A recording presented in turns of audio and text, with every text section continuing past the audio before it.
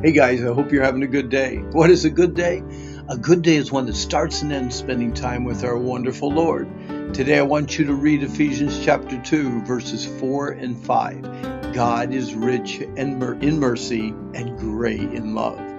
The description of our depravity and potential wickedness outside of Christ is alarming. But just to realize how low a depraved heart will travel without Christ is scary. By itself, being a child of wrath and disobedience is hopeless. Two wonderful words in our text today, but God. It renews all hope. But God. Without God, we would remain dead in our sins. Without God, we would remain unforgiven. Without God, we would continue to live in disobedience, recipients of His wrath. What did we do to be recipients of God's grace? Nothing. What did we do to receive God's forgiveness? Nothing. What could we have done to receive eternal life? Nothing. Mercy and grace and love are best friends. You don't normally see one without the others close by. They work together, all for one and one for all. Sound familiar? Mercy, simply defined, God keeps from us what we truly deserve. Grace, simply defined, God offers to us what we do not deserve. Love, simply defined, God sacrificially gives everything to those who can offer nothing in return. For thou, our Lord, art good and ready to forgive, plenty of mercy unto them that call upon you. Have mercy on me, O God, according to your loving kindness, according unto the multitude of your tender mercies, blot out my transgressions. But thou, O Lord, art a God full of compassion and gracious, long-suffering, and plenteous in mercy and truth. For as the heaven is high above the earth, so great is his mercy toward them that fear him. This is from Psalm 86, 51, again 86, and Psalm 103. The Lord is always ready to forgive us if we are willing to fear him.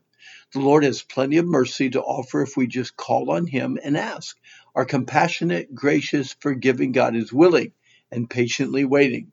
God doesn't just love us, he so loves us. God's love is never a mediocre or an apathetic love and can only be described by the word great. Because God loves us so much, he keeps from us the penalty of sin and gives us the hope of total forgiveness and eternal life.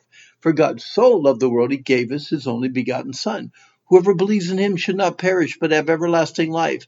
But God commends his love towards us, and that while we were yet sinners, Christ died for us. After that, the kindness and love of God, our Savior, toward men appeared, not by works of righteousness which we have done, but according to his mercy he saved us, that being justified by his grace, we should be made heirs according to the hope of eternal life. Paul already mentioned in Ephesians 2:1 that we were quickened or made alive. Now he emphasizes how we were brought from spiritual death to eternal life, together with Christ. I love the way commentator Hendrickson explains this. When the Father made his Son alive by causing the latter's soul to return from paradise in order to re-inhabit the body which he had left, he in this very act furnished proof that the substitutionary atonement had been accepted, and that according the sentence of death, which otherwise would have doomed believers, had been lifted and their sins forgiven. This is from the New Testament commentary by William Hendrickson. The words, but God, without God, we would remain dead in our sins. Without God, we would remain unforgiven. Without God, we would continue to live in disobedience, recipients of his wrath. What did we do to receive God's grace? Nothing. What did we do to receive God's forgiveness? Nothing. God is so good to us. Hey, our time's up, but you want to stop by randhummel.com and check out information on the Wilds Christian Camp or the Wilds New England, or we have some books and some Bible helps to help you grow in your Christian life. But today, I really do hope that you have a good day.